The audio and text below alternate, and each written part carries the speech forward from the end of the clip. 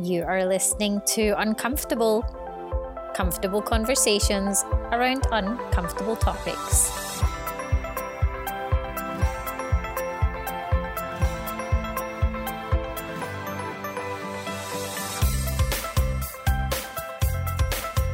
Hi, and welcome to another episode of Uncomfortable, the podcast that has comfortable conversations around uncomfortable topics. I'm your host, Debbie Roach, and in this episode, I have a conversation with Joyous D. Williams about trauma and family estrangement. Now, before I tell you more about Joy, I just wanted to mention that Uncomfortable is an independent podcast and needs your support. If you want to support us, you can sign up to be a monthly patron and pledge as little as $2 per month. You can visit uncomfortable.blog/donate for more information. And if you happen to be a small business that aligns with our values, then reach out to us about sponsorship opportunities. You can email me at hello@uncomfortable.blog. And if you can't financially support this little podcast, then hey, no worries. Just keep on listening and consider giving us a review over on Apple Podcasts. Now, let me tell you a little bit about my guest. Joyous D. Williams is a mental health professional serving the greater Cleveland, Ohio area. She is a nationally board-certified art therapist specializing in brain-based trauma-informed care.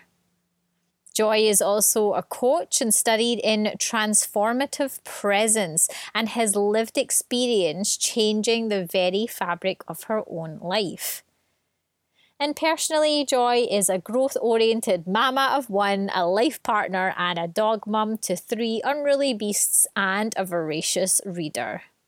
I hope that you enjoy our conversation, but as always, here's a warning. There is some strong language, so when you're listening, pop on those headphones. This podcast was recorded and produced in Vancouver, BC, and the land on which I work is the unceded shared traditional territories of the Coast Salish peoples, including the territories of the Musqueam, Squamish, and Tsleil-Waututh nations.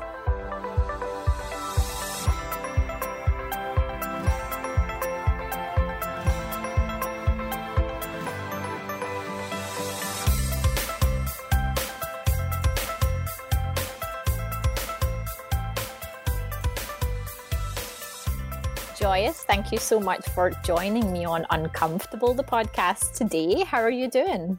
I'm doing great. I'm so very excited to be here with you today. I know, I'm happy to have you. Trauma is one of those, it's like a topic that's just so huge that I'm not even sure I understand it. So I'm, happy to be having this conversation and hopefully, get some clarity along with listeners who I'm sure feel the same. So before we get into the topic, tell us a little bit about the work that you do. Yeah, absolutely. So I am an art therapist. I'm a trauma therapist, and in the state of Ohio, I'm a counselor. And I'm also a transformational coach. So I am a woman of many hats. I'm also a mom and a wife and a dog owner.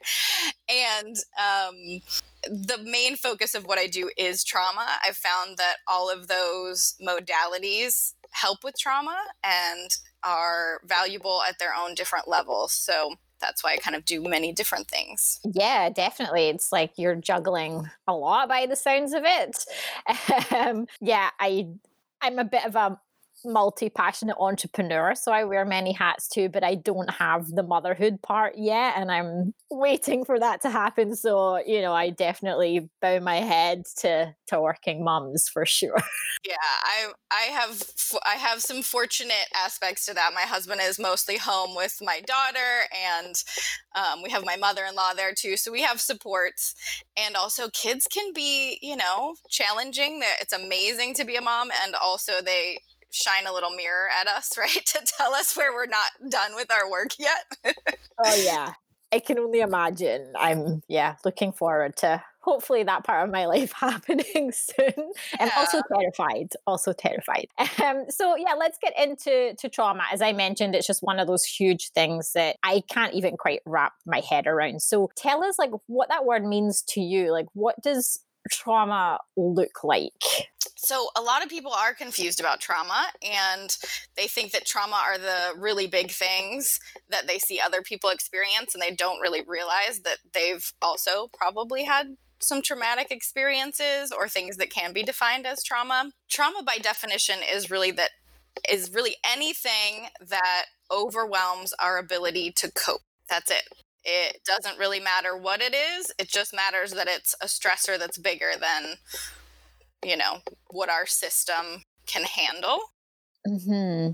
We all have sort of like an innate window of tolerance of distress, and we can expand that window through practices and coping skills. But anytime we're outside of that window, it can cause problems and be traumatic. Yeah, I mean, like I usually think of trauma being something like really huge that's happened to someone for them to then have to kind of go through counseling. But I guess it could be something just really small as well that's affected someone quite deeply, right?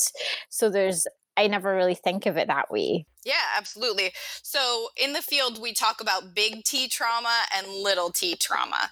Oh, I love it. Yeah, totally. So the big T trauma are the things like, you see veterans with PSD and you're like, oh, that's trauma, right? Or we think of childhood sexual abuse as, that's a big T trauma. And because nothing like that happened to you, you don't feel like you have trauma.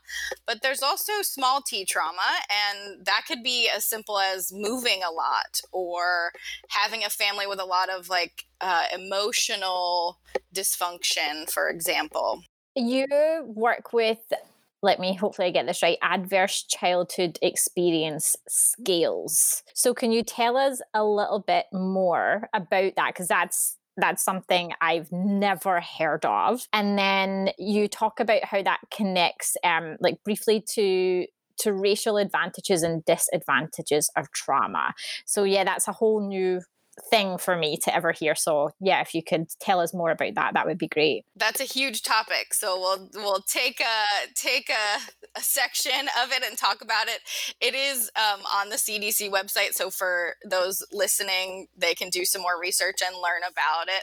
I sometimes do use the ACEs, as it's short for, in my work just to assess some of the history. But essentially, the Adverse Childhood Experience Scales is a survey about experiences that folks have had in their history. The study was done in like 1995 originally, and it includes things like abuse, neglect, parental incarceration, parental separation or divorce, having a parent with mental illness, things like that. And they found a pretty direct link between childhood trauma and chronic disease that people experience as adults: heart disease, lung cancer, diabetes, autoimmune disorders, depression, violence, being a victim of violence, and even suicide. So it's a huge, huge link between the traumatic experiences that we have in our early life and then the later health issues and experiences we have later in life. So is that something like anybody could access, or is it just therapists, counselors that have access to those scales? Nope. If you Google it, you can look online and see that. I'm sure lots of websites have it, the ACEs, and it's just a yes or no. I think there's about 10 questions that are yes or no, and it's a 1-for-1. So my personal score is a 2, for example, so you can look that up. And if you don't mind elaborating, like, so you get the results of that. You kind of go through this online, you get the results, and then what do you do with those results? Like, would it determine that perhaps you should speak to counseling, or maybe it offers like some sort of resources that you can use to kind of help get over, if you can get over, or even just cope with the trauma that you've had? Right. We can talk about, I know we'll talk about resources later. It just gives you that information. I think it's helpful most people know that they've had trauma, though, especially those big T traumas. But some of the questions you might review and go, oh, I do have a 1 or a 2 on the ACEs scale. They're very common. I think that that's a misconception. 61% of adults who were surveyed across 25 states in the US reported they had at least one type of an adverse childhood experience. And then 1 in 6 reported they had 4 or more. Wow. Okay. Yeah. I mean, I guess it would be common for people to have like 1 or 2, but like having, yeah, more than that, 4 seems like a lot to me. I've lived a very privileged life though. So, thankfully I haven't had to experience a lot of the trauma that and especially, other minorities have had to experience. So yeah, like how does that help you in the work that you do? Does that just kind of help you then determine how you can work with your clients? Yeah, I also use other PTSD scales too to assess like how it's affecting people in the present in their lives. I think that the most important thing to know about the ACEs is how intergenerational trauma lives in our bodies, and then our own trauma affects the expression of our DNA, and whether or not we get a certain disease or not. We can have a genetic disease encoded in our DNA, but it may not come out because we have had a privileged life and we haven't had to deal with traumatic experiences. And so we never know that we could get some form of cancer or heart disease. Whereas others who have had a lot of trauma may have that already in their lives and see it in their family and have health effects because of that. Yeah, interesting. I'm going to definitely take a look at that, and I'll post the link in the show notes to the CDC website. So one thing that I've always wondered is what exactly is the difference between going to therapy or a counselor and then going to coaching, especially for people who have experienced trauma? Like, is one way better than the other? The biggest question to ask with coaching is, how is a coach trained in trauma? You don't currently have to have any training to call yourself a coach. And so that can be a really big problem. It can also be really dangerous when we're talking about trauma because it is so vast and so personal that coaching could easily slip into the treatment of a mental health condition. And it, by definition, should not be doing that. So I think that there's a place for both therapy and coaching in supporting folks with trauma. Our stories need to be witnessed and shared, and you need to have coping skills to deal with trauma, and all of that comes from therapy. For myself in coaching, I found that it's the next level of healing, so to speak, that it looks at some of those like resilient adaptive strategies that we've used to survive and how they're not working anymore and they might be getting in our way. Like if we're perfectly functioning and happy and healthy for the most part. So it helps us to look at like where we can take action to change who you're being in the present moment. And it's personally impacted for me, like how happy and fulfilled I am in my own life. And it's really changed. Somatic therapists often say the dis-ease in our body versus disease. And I think that it's changed how that's expressed for me in my life, both the future and just like currently how I feel about life and relationships and everything. Were you a therapist / counselor first before you went into coaching? Yes. Yes. Mm-hmm. And like, why did you feel the need? Did you feel like there was just that other step? Like, as you say, it's kind of the next step that was needed. Was that the reason why you just thought, okay, I feel like there's something else I need to do to help my clients? Yeah, absolutely. I think that therapists can only take their clients as far as they've gone in the healing work that they do. And so when I found coaching and started to do it for myself and realized that it's possible to have another level of healing that I didn't know existed, even as a therapist, that it naturally became something that I wanted to add to help other people too. You've gone through your own trauma. So how does a trauma therapist actually navigate coping with their own trauma? Because I imagine you're dealing with a whole whack of other people's trauma, yet you still have yours. So yeah, what do you do? The same as everyone else. Like, yes, of course, I know about more coping skills, and I have probably widened my window of tolerance over the years of listening to and sitting with other people's stories and dealing with my own. But for example, in the last 5 years, I personally had a lightning strike fire my home while I was pregnant. I that was followed pretty quickly by a relationship breach with my mom, and I almost lost my job because of the layered stress factors at the time. And so, like, how did I deal with that? Is I sometimes dissociated, and I dealt with the crisis in front of me, and I had choice words for the news reporters who had cameras in my face, that like I was outside of my window of tolerance, and we do things when we're outside of our window of tolerance that we wouldn't normally do. That is so true. It's so true. So, like, were the cameras there because your house was struck by lightning, which is, a very rare thing to happen? Exactly. Yeah, they were.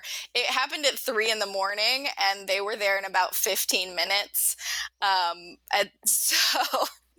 because of the lightning strike, that's why they said they were there. It was so rare that, it was on the news for like 4 hours in the morning that day. Oh my God. And like trying to cope with that while you're pregnant is not a great scenario. And then plus you have other clients. So when you're going through all of this, but you have to sit down and be with your client who is also dealing with trauma, like how do you kind of just switch your brain for the focus to be on them? Thankfully, at that point in time when I was actively in, what could be described as a crisis situation, I was in management. And so I took a week off. I dealt with the crisis in front of me, and I didn't have to actively sit with folks. I also ended up taking FMLA after a few months and towards the end of my pregnancy, and I needed that time to recover.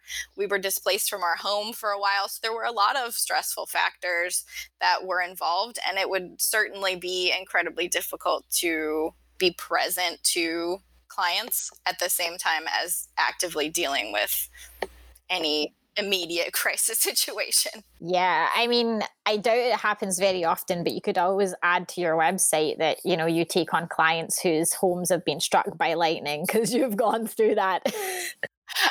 It's funny you say that because I thought of doing like a side business of somehow integrating home renovation as a therapeutic tool with my support for people who have gone through that, because obviously I have so much more insight into like the recovery process. We were in a rental home for a while. We had to make all the decisions about repairing or getting rid of and replacing our belongings, just all the things.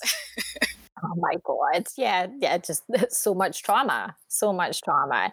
So now you alluded a little bit to, having like family estrangement or just having a bit of a conflict with a family member.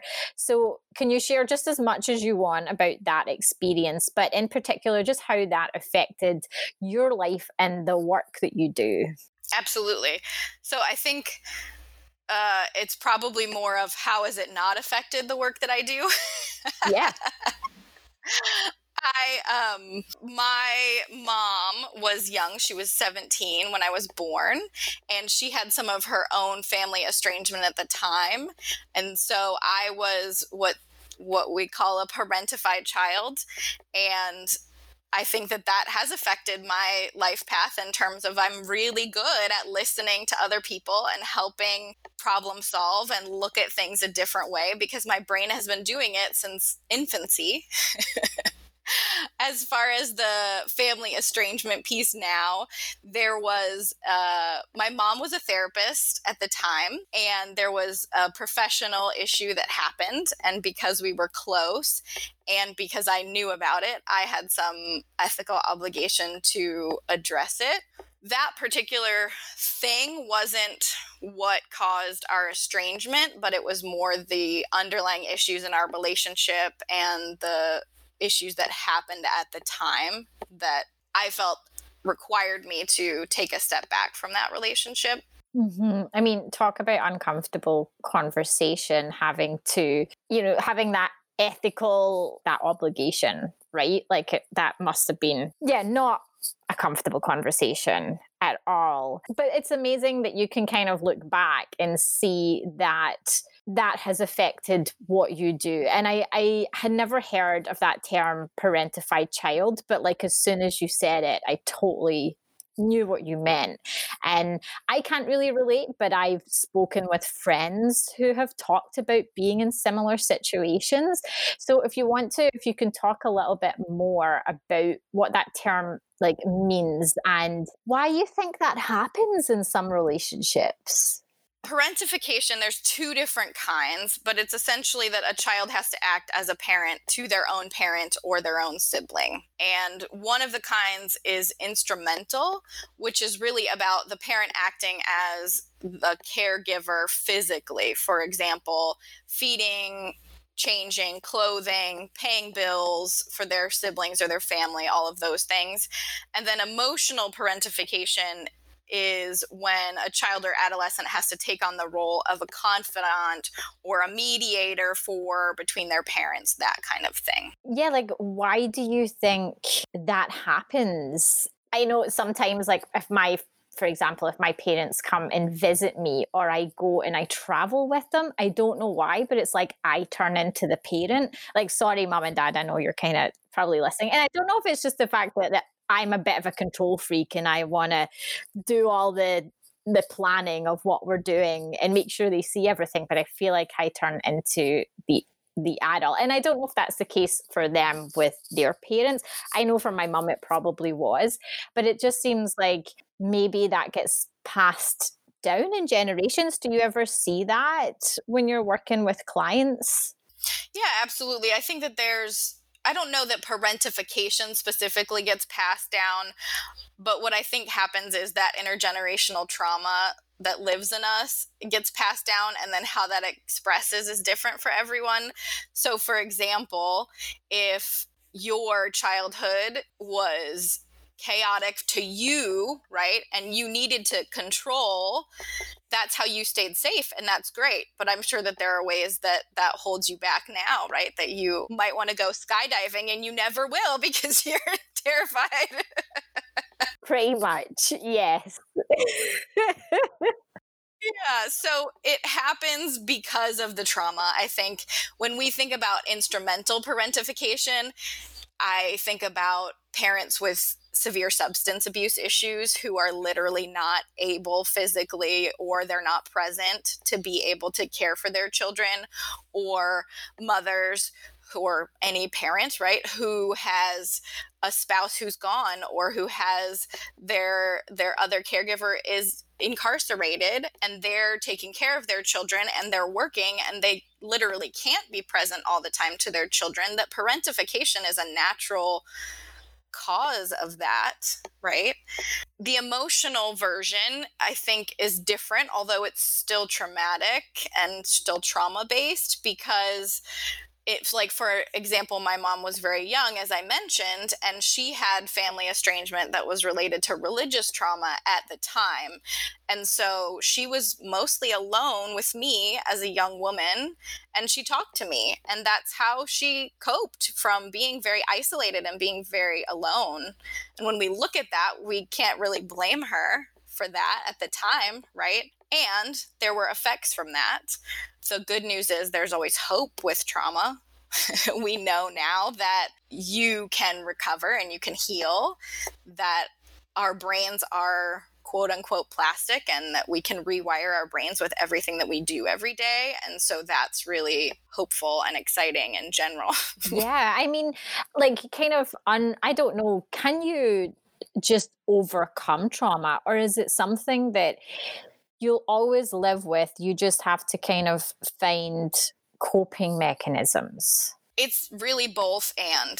So I'll take my example from the lightning fire, that 4 years ago, that was a very dramatic incident. And I did therapy after that. I did EMDR therapy, which was very helpful. And currently, does it still bother me when I see photos of house fires? Or a year or two ago, there was that commercial with Aaron Rodgers and his house was burning for an insurance company, right? I did not like that commercial. And I don't think I'll ever be expected to be comfortable with seeing images or dealing with those kinds of things. Also, it's important to know, and a lot of people don't know this, that sometimes when traumatic events happen in our lives, the anniversary of it can be triggering and can bring up feelings in our body. And so the anniversary for me is coming up, and will I expect that, July 18th will always be a day that maybe I want to take off or be kind to myself? Yes, absolutely. And at the same time, like, I am healing and recovering, and I'm not actively afraid of unplugging everything in my house or preventing something that is not preventable. Yeah, but I mean, that's a good point. Like, take the day off because, even if someone like dies or, yeah, if someone has had a traumatic, like a car accident too, like that anniversary comes up and it almost brings back the trauma for that person. So it's like, yeah, what can you do? Take the day off. How can you care for yourself that day and know that that trauma is real?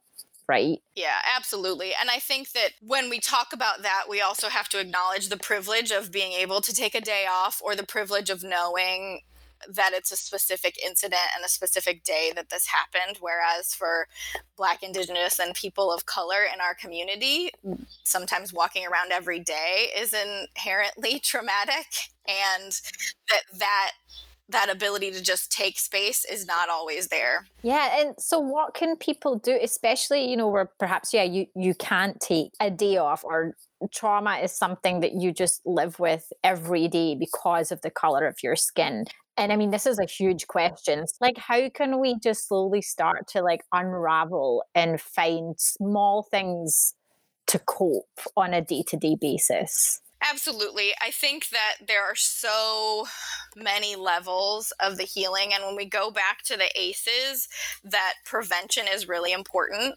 But things in the community like access to work and food and quality childcare, mentors, mental health treatment is so important. And that is a barrier for many people, that they can't access those things. And that is a huge piece of it. So yes, if you can access mental health services, again, we have some resources at the end of this to share, that's super important. And also one of the barriers is like culturally competent care too, because, obviously I'm a white woman with my experience, and I can cause harm without being appropriately trained to acknowledge and address the experiences of people of color. Mm-hmm.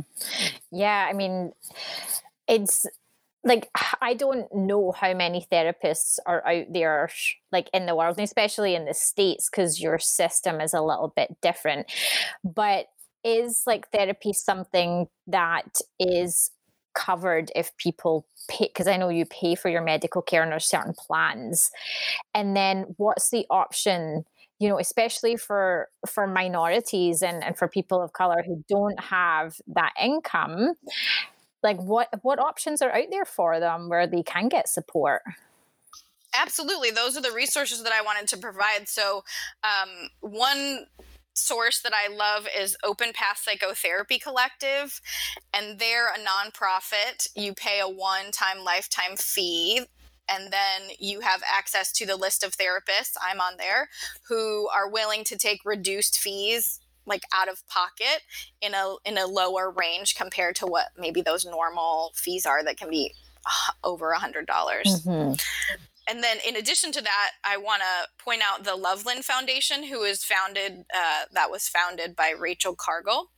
And it's a nonprofit that provides financial assistance to people of color, specifically Black women and girls, in order to access therapy. So those of us with more privilege can donate, and then people will get vouchers in order to get free and reduced cost therapy services that way too. No, that's cool. I'll make sure to post those links. Do you have any? I mean, your website is a huge resource as well if people want to find out about you. But yeah, what other kind of resources do you point people towards? I can also share with you a link to a coping skill sheet that I love that really talks about the different domains of coping and the pros and cons and gives examples, because I think that we forget that there are a lot of things that we do every day that help us.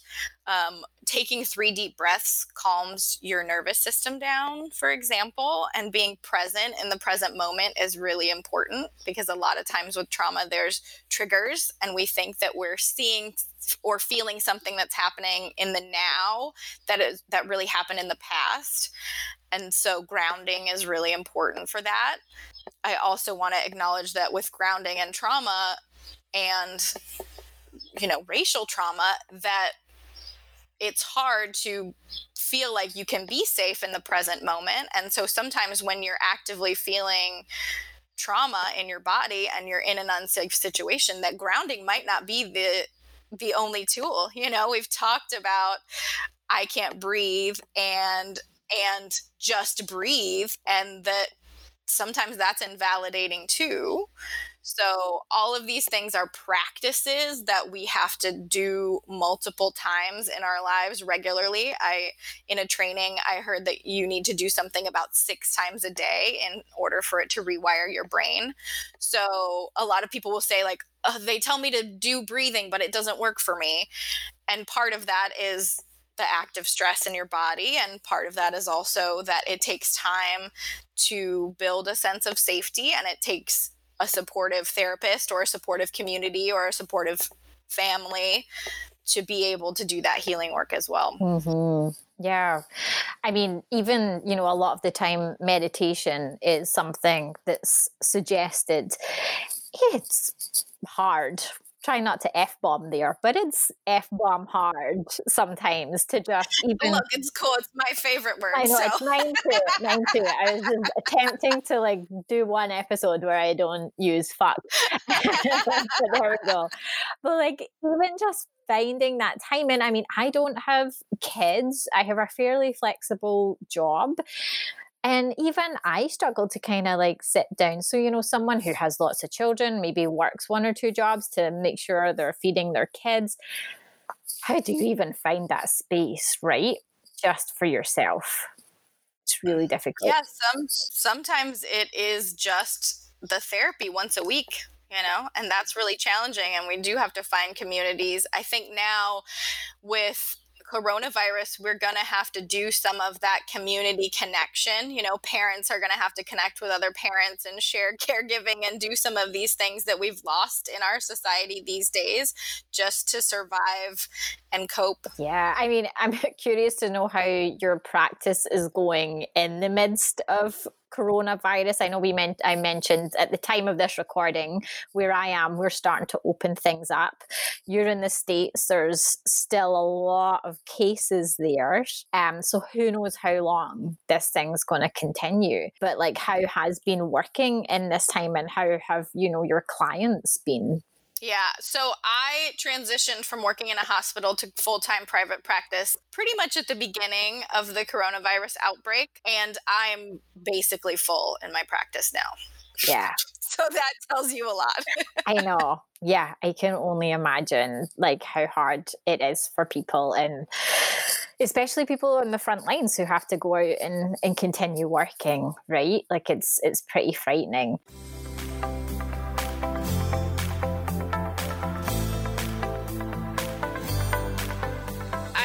Mentioned too about just general resilience and hope. And when we talk about a lot of these really stark, difficult realities, I want to come back to the whole point of all the work that I do, which is to remind people that, you can heal and you can rewire your brain and you can recover.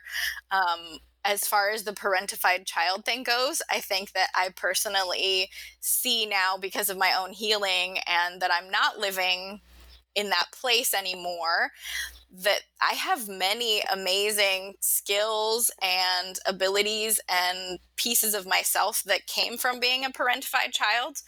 Um, I'm in good company as well. Carl Jung was a parentified child. So there's that. Yeah. That, the trauma, when we're talking about trauma, that yes, it's difficult. Yes, it's a vast, huge subject matter.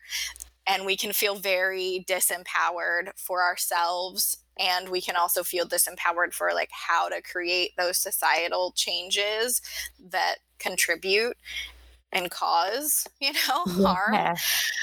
But that we have an obligation now to heal. As a mother, I think it's important for me to heal my own intergenerational stuff for my daughter so that I don't cause unnecessary wounding on her, and that mothers need support, parents need support, caregivers need support in order to do their own work, in order to make a decent wage.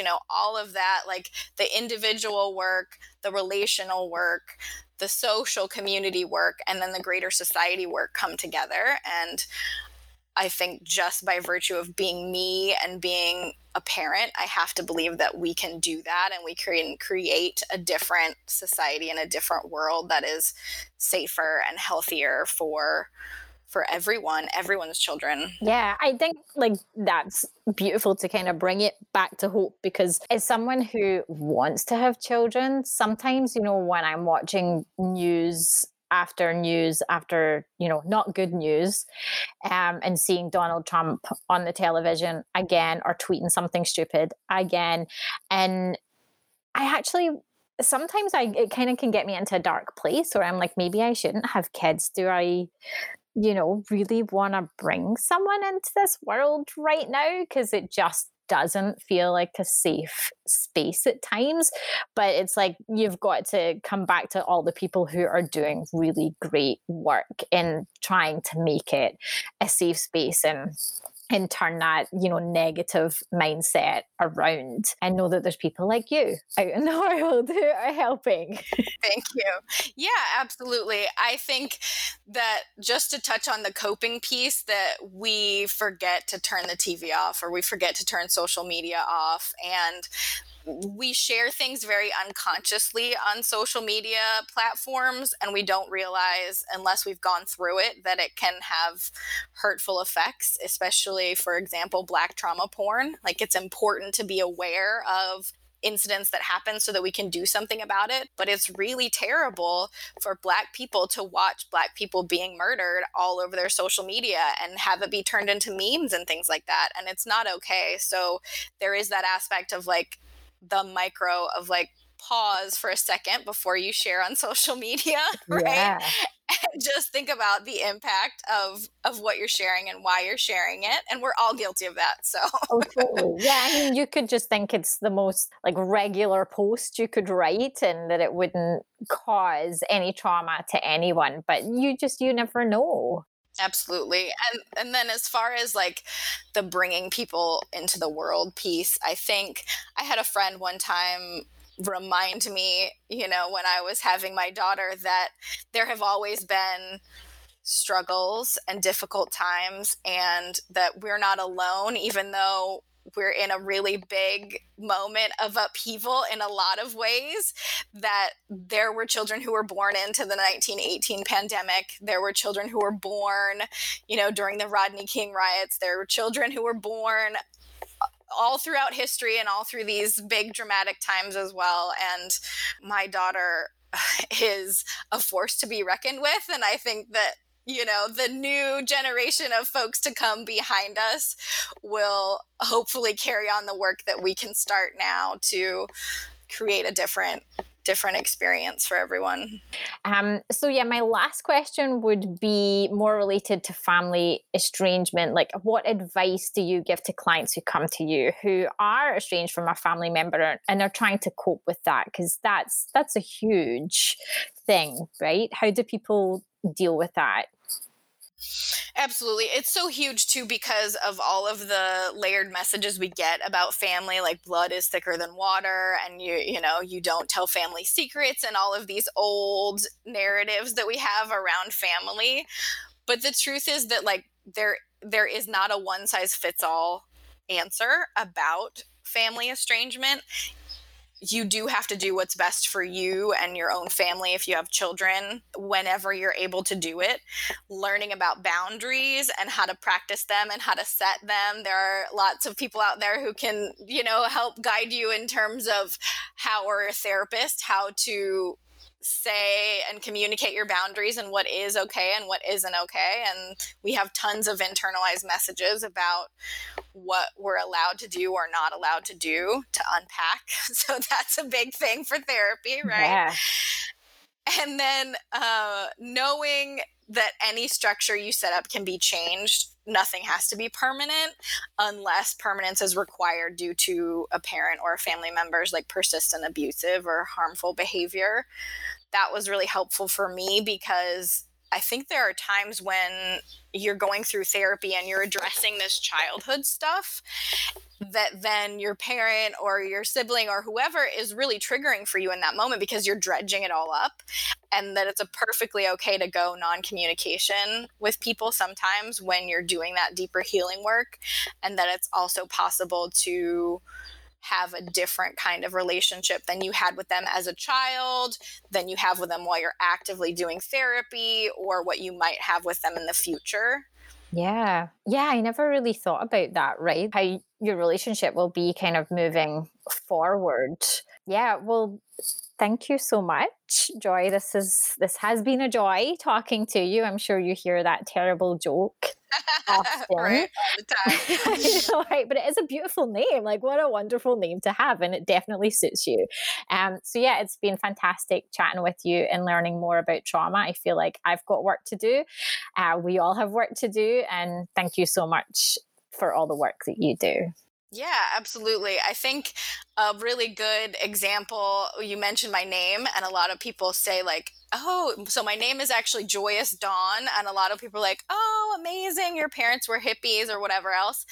And it's a really good example of the narrative of my life, because I was actually named for like the religious afterlife of the religion that I grew up in. And so I had a lot to unpack about my name and what that meant, and what, as a parentified child, I was here to do for my parents and for the world, and what that looked like.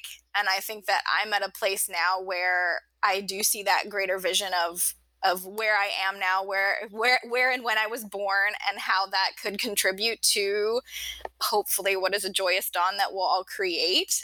But it didn't come without struggle and unpacking and lots of therapy and personal healing work. Yeah. Like, you had to do the work. You really had to. Yeah. Amazing. Well, that was beautiful. Thank you for sharing, and thank you again. Thank you so much for listening to this episode, my friends. Now make sure to connect with Joy over at her website, everywoman.com, and that's everywoman, WOMXN.com. You can also follow her over on Instagram at Recreating Dawn and Every Woman Coach. And of course, the links will be in the show notes. You can find this little podcast by visiting uncomfortable.blog, or head over to our social media channels, uncomfortable.blog on Facebook and Instagram, and uncomfy_podcast on Twitter. Now, as I mentioned in the beginning, you can support my little indie podcast by becoming a patron and giving as little as $2 per month. And that will actually just help me cover my podcasting expenses, such as hosting, editing, and little equipment upgrades when needed.